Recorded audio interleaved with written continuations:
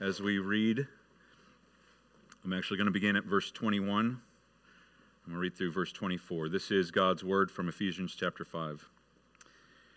Submitting to one another out of reverence for Christ, wives, submit to your own husbands as to the Lord. For the husband is the head of the wife, even as Christ is the head of the church, his body, and is himself its Savior. Now as the church submits to Christ, so also wives should submit in everything to their husbands. Let's pray together.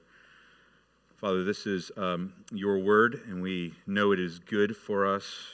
We thank you that you speak to us clearly and plainly, and yet this is a word that is not popular in our culture. It may grate on our ears, but we do want to submit ourselves to it, and so we pray that you would give us your grace to understand this as we ought. Give me the words to speak clearly and boldly with truth and grace, that you might build us up and that we might glorify you. And we pray these things in Jesus' name. Amen. Please be seated.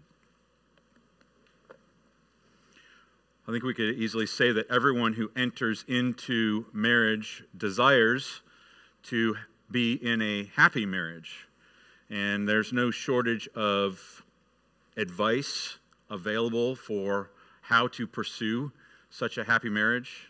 This week I searched the internet, how to have a happy marriage, and as you can imagine, there was lots of advice, some of it helpful, all of it intending to be practical. You know, at the top of the list was, or most lists, was something with respect to communication. For those of us who are married, understand that communication is an important bedrock. Good communication, honest communication is important. Another part of it was being positive, either expressing thankfulness, affirming the positive, encouraging, celebrating good things together. And as you might also imagine, one of the things that was a common recurring theme had to do with how we spend our time, either enjoying time together, finding ways to go on dates together, doing new and exciting things together, or just the opposite, figuring out how to set boundaries where this person doesn't become, almost an idolatrous relationship, or that we have time for ourselves or other friends. And it can be helpful to think through some of those things, but I think the underlying drive or the underlying goal that all these bits of advice are pointing us to is we're longing for intimacy. Intimacy. And I don't mean physical intimacy. That's, I would say, an aspect of the overall realm of intimacy with our spouse. But I mean knowing the other person and being known, seeing them and being seen, and loving and being loved. And a fundamental bedrock, a non-negotiable to intimacy, is unity or oneness. And I think we innately long for this intimacy, this unity with our spouse because we were created for it. We were created for intimacy and unity with our God, and even in the most fundamental relationship that God has created, the marriage relationship. And yet our experience is altogether different from that, isn't it? But the good news of the gospel is that Jesus Christ came to redeem us and to reconcile us to God and to restore that intimacy, that oneness with himself, and, as we might expect, to bring reconciliation and redemption in the context of our relationships, even this marriage relationship. And that comes as we submit to the order that God has established for us in creation. And so as we come to the end of Ephesians chapter 5, this week and next, what we'll see is that is where Paul is going, that God is redeeming marriage through his people as he works in us by his Spirit and calls us to submit to his glorious design for husband and wife. And next week we'll look at husbands. This week we focus on wives, and the key point is wives are called to submit to their husbands as the church submits to Christ. So a little bit of background. We read from Genesis chapter 2, and if we think back to Genesis chapter 2, man was created in perfect intimacy and unity with God. From the very beginning, there was peace, and it was beautiful. And God's plan was that man would share that intimacy and that union with another person, another being, another creature that was like Adam and yet different. And the way that God brought about this communion, this relationship, immediately demonstrated the necessity and the importance of unity. Because if you think back to what we read, the woman was created out of man, not from the dust like Adam was, but out of man, from the same substance. And she was created for the man, to complete the man. But she was created as another being, something different. And immediately having created the woman, God joined them together. So even she shares a commonality with him, and yet she's different, and yet God joins them together. And they were perfectly united, perfectly intimate. They were one in body. They were one in spirit and in purpose and in glory. And the man was given to this woman as her head, to love her, to serve her, to care for her. And the woman was given to the man to complete him, to be his helper, to be his crown. And the intimacy was so complete that Genesis says that they were naked and unashamed, not just seen, but appreciated and free and at peace. They were known, they were seen, they were complete, they were happy. And yet Genesis chapter 3 comes after Genesis chapter 2, and if you remember Genesis chapter 3, that's one of the darkest moments in all of Scripture, because that's the moment where man rebels against God and sin enters the world. And what happens there is telling to marriage, because the woman seemingly unilaterally is deceived by the serpent and makes this decision to take the fruit and eat the fruit, and she gives it to her husband. And her husband, rather than protecting her from the attacks of the evil one, listens to his wife rather than listening to the word of the Lord, takes the fruit, eats it, and in so doing plunges all of humanity into sin.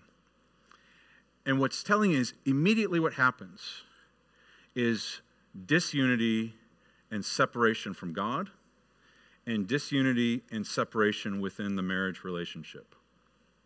They became ashamed and they hid. And the beauty of rejoicing of this relationship now became blame shifting in the response to how it happened. And the joy of this is now bone of my bones and flesh of my flesh became the name, that woman that you gave me. And there became disunity and loneliness and strife and divorce entered in that very moment of Genesis chapter 3. But the good news is that we know that that's not the end of God's word. And as we've been going through the book of Ephesians, the common theme that we have seen is this glorious theme of our union with Christ. That the Lord, that out of God's love, He sent His Son to seek after His church, and to be joined with her, and that we have union with Him. He is reconciling that relationship that was broken at the beginning and giving us union. And union invites unity, and union invites intimacy with God. And what we ought to expect, based upon the pattern of Genesis 2 and 3, is that if there's a reconciliation of the relationship between the church and her Savior, then we ought to see a reconciliation in the most fundamental relationship that we were given, the marriage relationship. And that's exactly what we see. But what we'll see in this passage. But we also have seen in the book of Ephesians is that God works out that reconciliation as God's people submit to his the model of godliness. And so that's what we see here. So whether you are married or you hope to be married soon, or you're a kid living at home and you're trying to understand why your parents relate the way that they do, this is an essential passage. This passage this week and next are essential for us to understand what God's perfect design is for marriage. And as we look at this one for wives, it's a simple passage with profound implications. We'll look at it under three headings. First, the call to submission, then the grounds for submission, and finally the scope of submission. But it begins with the call. It says, "Wives, submit to your own husbands as to the Lord." And the first thing that we need to see is the value and the worth that God immediately assigns to women. And I say this because God himself is directly addressing the women, which was entirely countercultural for this particular time. Author John Stott points out that in the Jewish culture, women were not considered people, they were considered things. They had no legal rights. The husband could do as he willed with his wife. And for the Gentiles at that time, it was even worse. The Gentile mindset was that the wife was to run the home, care for the legitimate children, and the husband would find his pleasure and companionship elsewhere. And God's word has no semblance of acceptance of that. But there is innate dignity and value and an equal footing as far as the responsibility that women have with respect to their behavior to their God. And God is addressing the wives directly, saying, submit to your own husbands as to the Lord.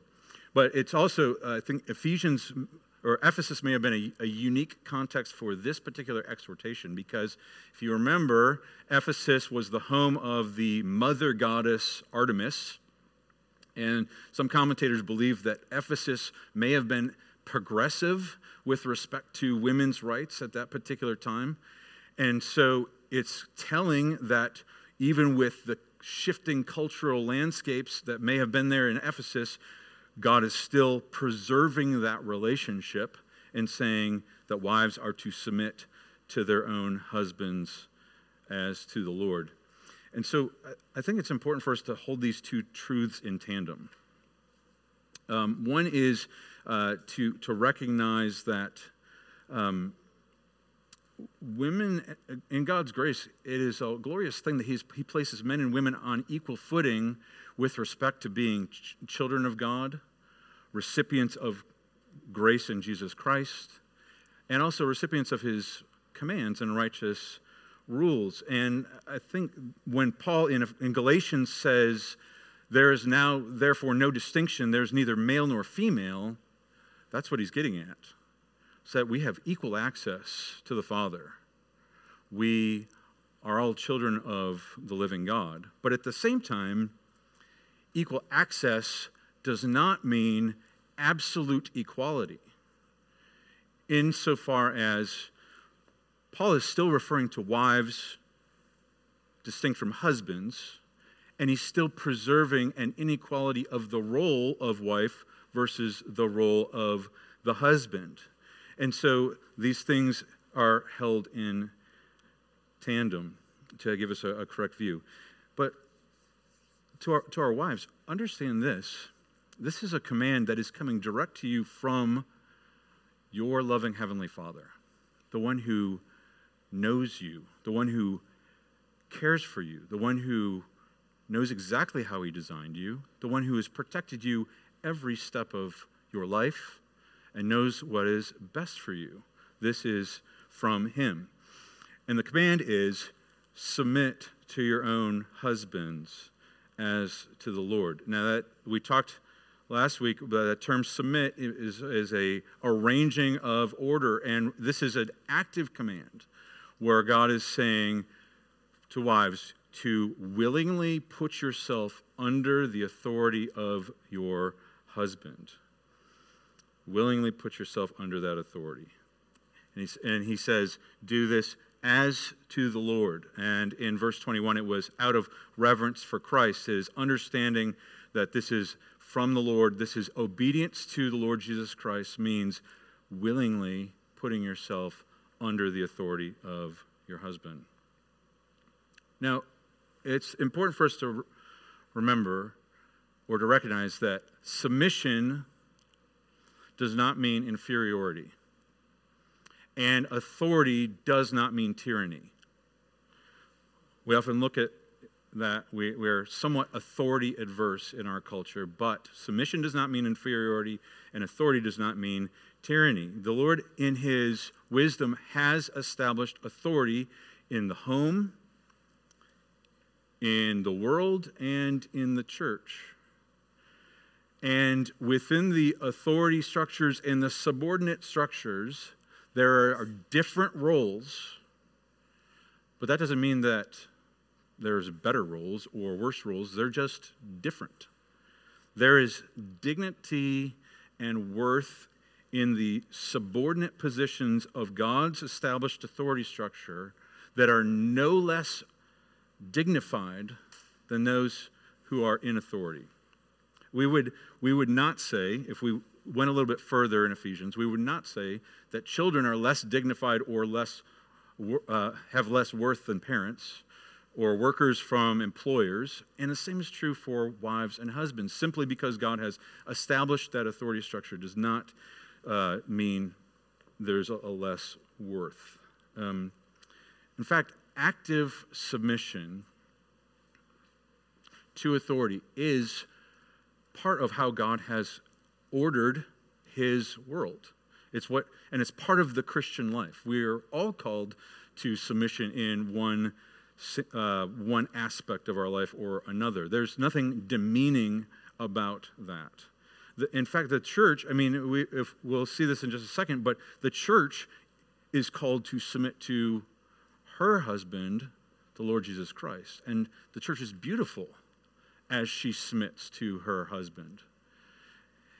And if we were to look at 1 Corinthians chapter 15, the same term of submission is ascribed to the Lord Jesus Christ in submitting to the Father. So even in the perfect unity of the triune Godhead, co-equal Godhead, there is a functional subordination of the Son to the Father. And in so doing, it's ascribing a beauty and a majesty to submission. There's nothing undignified about it. It is beautiful because it is God's order. And that's what we need to look at next, is that we've looked at the call. Let's look at the grounds. It says, submit, for the husband is the head of the wife, even as Christ is the head of the church, his body, and is himself its Savior. There's two grounds that I think we can see here. The first is the husband is the head of the wife. Notice it's not intentional. It doesn't say, wives submit so that your husbands will be the head. And it's not aspirational. It's not saying submit to your husbands because they should be your head. It is definitive. It is declarative. The husband is the head. It is something that was established by God. This headship points to authority and responsibility. What God is telling us is that, wives, when you entered into marriage with your husband, your heavenly Father assigned responsibility to your husband to care for you, for your physical, spiritual well-being, and established him as your head. He puts you under his authority. And as we already considered, this is something that happened at creation. This is following the creation pattern that was there. The woman was created out of man, for the man, to complete the man. And 1 Corinthians 11, which we'll read a little bit later in our worship service today, points out that because of the way that God has done this, God has declared the husband to be the head of his wife. And so this ordering is not chauvinism. This ordering is creationism. This is ordering according to God's perfect design. And this is important because what this means, men and women, is that wives are not to submit to their husbands because men are better or smarter or wiser. We know that to be a fact just by observing that is not always the case. It could go either way. It's also not, even though 1 Peter 3 talks about wives are the weaker partner, that husbands ought to care for them as the weaker partner. That is not the reason. It's not because of size or strength. And it's not, if we read through Scripture, we know it's not because men are loved better or are more inclined to be holy or full of truth or any such thing. It is simply on the basis of God's creation ordinance in establishing this authority structure. It's because of God's good design. But there's another reason, and it's right there. It says, the husband is the head of the wife, even as Christ is the head of the church, his body. So the husband-wife relationship is to be a visual metaphor for a watching world of this beautiful relationship between Christ and the church. So what that tells us is that even in creation, even before the fall, through this established relationship, God was anticipating this glorious headship of Christ on his church and implanted that structure even in the relationship that you and I see on a daily basis. And it is a relationship that was, as we live this out, it is something that has become distorted in the fall, but by God's grace, as we submit ourselves to the Lord's pattern, it is one that becomes clearer and becomes redeemed for the watching world. So we consider the grounds and we consider the call, and if we think about the fact that the grounds is because this is God's creative order, and this is what we're called to, then the scope should be obvious. Paul says, now as the church submits to Christ, so also wives should submit in everything to their husbands. In everything is the scope. It is comprehensive in every scope of life. It's as if our Father is looking at his daughters and saying, recognize how I have done this. Recognize what I've given to you. I've given to you your husband as your head. Do not rebel, but submit in everything. It is a wholesale giving yourself to your husband, a total surrender as the church is called to do to Christ. A surrender of a conforming of your goals, your ways, your strategies of life. It is letting your husband lead, willingly letting him lead you in the context of your life. So ladies, I hope you can see the connection to unity and oneness, how instrumental you are in promoting, cultivating, and nurturing that unity in your marriage, because your God is saying that he has given you your husband to lead you, and he's commanding you to submit and to follow him. And obviously the rub is this. Yes, He's created us for oneness, but we're two different people. Husband and wife are two different people, which means we got two different minds, two different hearts, two different sets of priorities, two different sets of goals. And we can be honest, your husband is going to lead you in directions in which you disagree and in directions that you think are unwise. But unity only comes through a like-mindedness and a common set of goals. And when you resist your husband's leadership, when you fight against it, when you choose to go a different direction, you are creating disunity and separating what was joined together.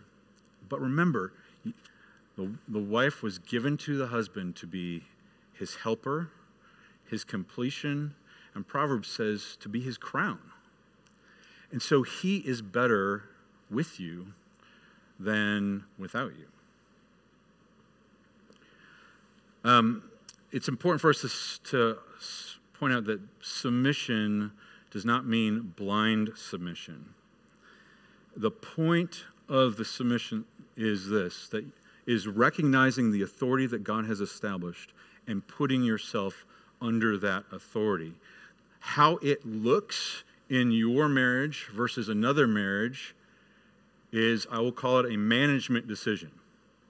A management decision. And here's what I mean. For those of us who have been in the working world, understand that there are different kinds of management styles. Some are more heavy-handed, some are more working together and things like that. 1 Timothy 3, when it's talking about the qualifications for elders and deacons, says that an elder ought to manage his household well. The man is called to be a manager. Now, there is nowhere in Scripture where we'd see specific list of directions as far as who does what within the marriage relationship. Who cooks, who cleans, who does the finances, who changes the diapers, who teaches the kids.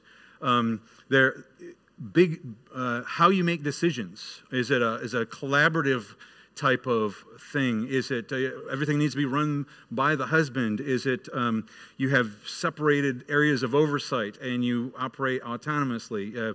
Strategic decisions about how you spend your money, how you spend your time, your priorities of life. There's no hard and fast, this is the way that you must do that would make all marriages look identical. It is a management decision, and there is liberty. And yet at the same time, husbands, we have to make clear that that the Lord has set you as the head. And so he has given you responsibility. You can delegate work and labor and decision-making, but you cannot delegate responsibility. The Lord is holding you accountable for your wife and for your children. And we can see that in a couple of different ways in Scripture. Probably the clearest way is with respect to parenting. In our culture, probably in biblical culture as well, expected that mothers would be instrumental in caring for kids for good reason. And when it comes to the nurture and discipline of a child, mothers certainly should be involved in that process. And yet the exhortations to parents in Scripture are not given to parents in tandem, but given to fathers. It is the fathers that are responsible for these things. And we'll see that in a couple of weeks when we get to that passage. But also, if we go back to Genesis chapter 2 and 3, the command to not eat from the tree was given to Adam before Eve was even created. It was a command given to him to uphold. And even in Genesis chapter 3, when the fall happens, remember, Eve is deceived and she takes the fruit and she eats it. But it's not until Adam eats the fruit that all mankind is plunged into darkness. It was Adam that was the representative head for his people. And so we see these pictures that the husband is the head in these aspects, which wives, this is why it's so important that we understand this concept of submission. Because if your husband is called to lead and you are doing things a different way, there is confusion and conflict and division. But husbands ought not be tyrants or dictators. They should not. And we'll really dig into this next week in the exhortation that Paul gives that husbands, love your wives. He doesn't say husbands, control your wives or take control of your wives, but husbands, love your wives. Remember, husbands, your wife was given to you to be your helper, to be your completion. We need, as men, we need to avoid the temptation to feel threatened by our wives seeking to help us in our leadership. We would be wise to recognize that our wise and loving God has given wisdom to this woman who is there to help us so that we can live wisely. And we ought to cultivate those things. But wives, be careful. Be careful with this because, again, there will be times where your husband makes bad decisions and is wrong and may even be foolish. And the Lord knows this. And you might see this and you might be absolutely right. You might be absolutely right. But here's the thing. Submission cannot be results driven. It cannot. You can't penalize your husband when he makes a bad decision. And you can't use that as justification to not submit. Submission is trust driven. And while I hope you have some amount of trust in your husband or fiance or boyfriend or whatever, they're not the bedrock of your trust. The bedrock of your trust has to be the trustworthiness of your heavenly Father, the one who knows you and in his wisdom has given to you this man to lead you and care for you. This is what ought to root your trust and your submission, the goodness of your God, who has promised that whatever happens is for your good and for his glory. If your husband is lacking in wisdom, pray for him. Pray for him that he would have wisdom. If any of you lacks wisdom, he should ask God. Wives, pray for your husbands. And if your husband is wise, pray for him that he would have more wisdom. Because as he grows in wisdom, it will benefit you. You will grow together.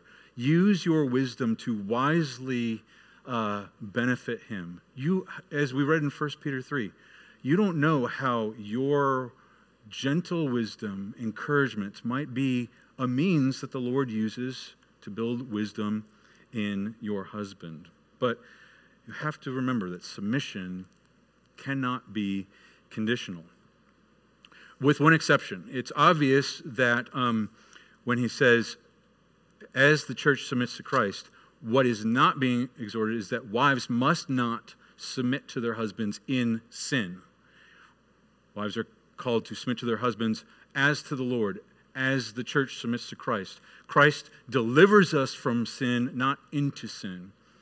How you navigate that is, it requires wisdom and gentleness, but we are not to submit to sin. And just one practical application, when Paul says, as the church submits to Christ, so also wives submit to their husbands. Perhaps it would be a helpful exercise to go back through Ephesians or the other writings of Paul to consider what does Paul have in mind when he says how the church submits to Christ. And see that as a pattern for what your submission ought to look like. And there's two that I found in Ephesians chapter 5 that can be helpful.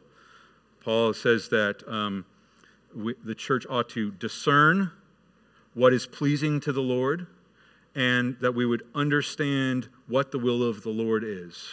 So if we take that and by analogy apply it to our marriages, then wives, maybe that's a good fundamental premise for submission, is trying to discern what is pleasing to your husband, trying to understand what his will is, try to get inside his head to say, where do you want to take us? And then figure out how you can submit to it and support him and help him in that, so that together you might pursue that common goal. And hopefully you see that once you submit to his will, you will become more aligned in understanding, more aligned in communication, more aligned in love, more aligned in unity. You were instrumental in that aspect. Husbands, obviously, this shines a huge bright spotlight on our responsibility to love and care for and lead our wives in a godly way. And we will get to that next week in more detail. But I would encourage you to be in prayer about that. Be praying and considering about that even now. The Lord has laid that burden on your shoulders, and it is not a light one. But beloved, the greatest news in this passage is hidden right there in plain sight. We can get so focused on wives and husbands that we can miss the glorious news, and that is this, that the Lord Jesus Christ has pursued after us to be intimate with us, to have oneness with us, and he calls us to submit ourselves to him. And by submitting to him, we grow in his likeness. We grow in our understanding of his will. We understand what's pleasing to him. We grow in our love and our intimacy and our joy in the union that we have in Jesus Christ. Our hope, beloved, is not that we would be able to engineer or work hard enough to have God-glorifying marriages. Our hope is rooted in the fact that our perfect husband, Jesus Christ, has sought after us to redeem us for himself. And in our human relationships, we have glimpses of that glory that we get to enjoy. The book of Ruth, beginning of the book of Ruth, I think has a beautiful picture of submission, of what God has in mind. It's not actually between a husband and a wife, but it's between the woman Ruth and her mother-in-law. If you remember, Ruth was a Moabitess, and she was married to an Israelite man, and the Israelite man died, and Naomi, her mother-in-law, had Ruth and her other sister-in-law, and Naomi was encouraging these young women to go back to Moab. Go back to your people. Go back to your gods. Go back and do what you're going to do. And one of the sisters did, but Ruth said, no. She said, I'm not going to go. And Naomi said, I have nothing to give to you. I have nothing to give to you. Go back. And Ruth said this, and she said, do not urge me to leave you or to return from following you, for where you go, I will go. And where you lodge, I will lodge. Your people shall be my people, and your God, my God. Where you die, I will die, and there will I be buried. May the Lord do to me and more also, if anything but death parts me from you. Beloved, I think that is a beautiful picture of what godly submission looks like. Ruth clung to her husband, and that word for clinging is that same word in Genesis chapter 2, where it says a man will leave his father and mother and cling to his wife, cleave together. That picture of submission is, I am with you heart and soul. Where you go, I am going with you. May nothing separate me except for death. I am with you to the end. And beloved, that's the glory of the gospel, though. That our Lord Jesus Christ has come. He sought after us, and by his Spirit, we cling to him with all of our might, and that we are his, and he is ours. We are with him to the end, to all eternity. Praise be to God. Let's pray together. Father, we do delight to have marriages that are not just happy, but are glorifying to you. And Father, so often we get in the way of that with our sin, our idols, our distractions. And Father, I thank you that you've given us the Spirit of your Son, Jesus Christ, to make us whole and to redeem us. Would you work these things in our hearts that we might glorify you and we might be blessed? Pray these things in Jesus' name. Amen.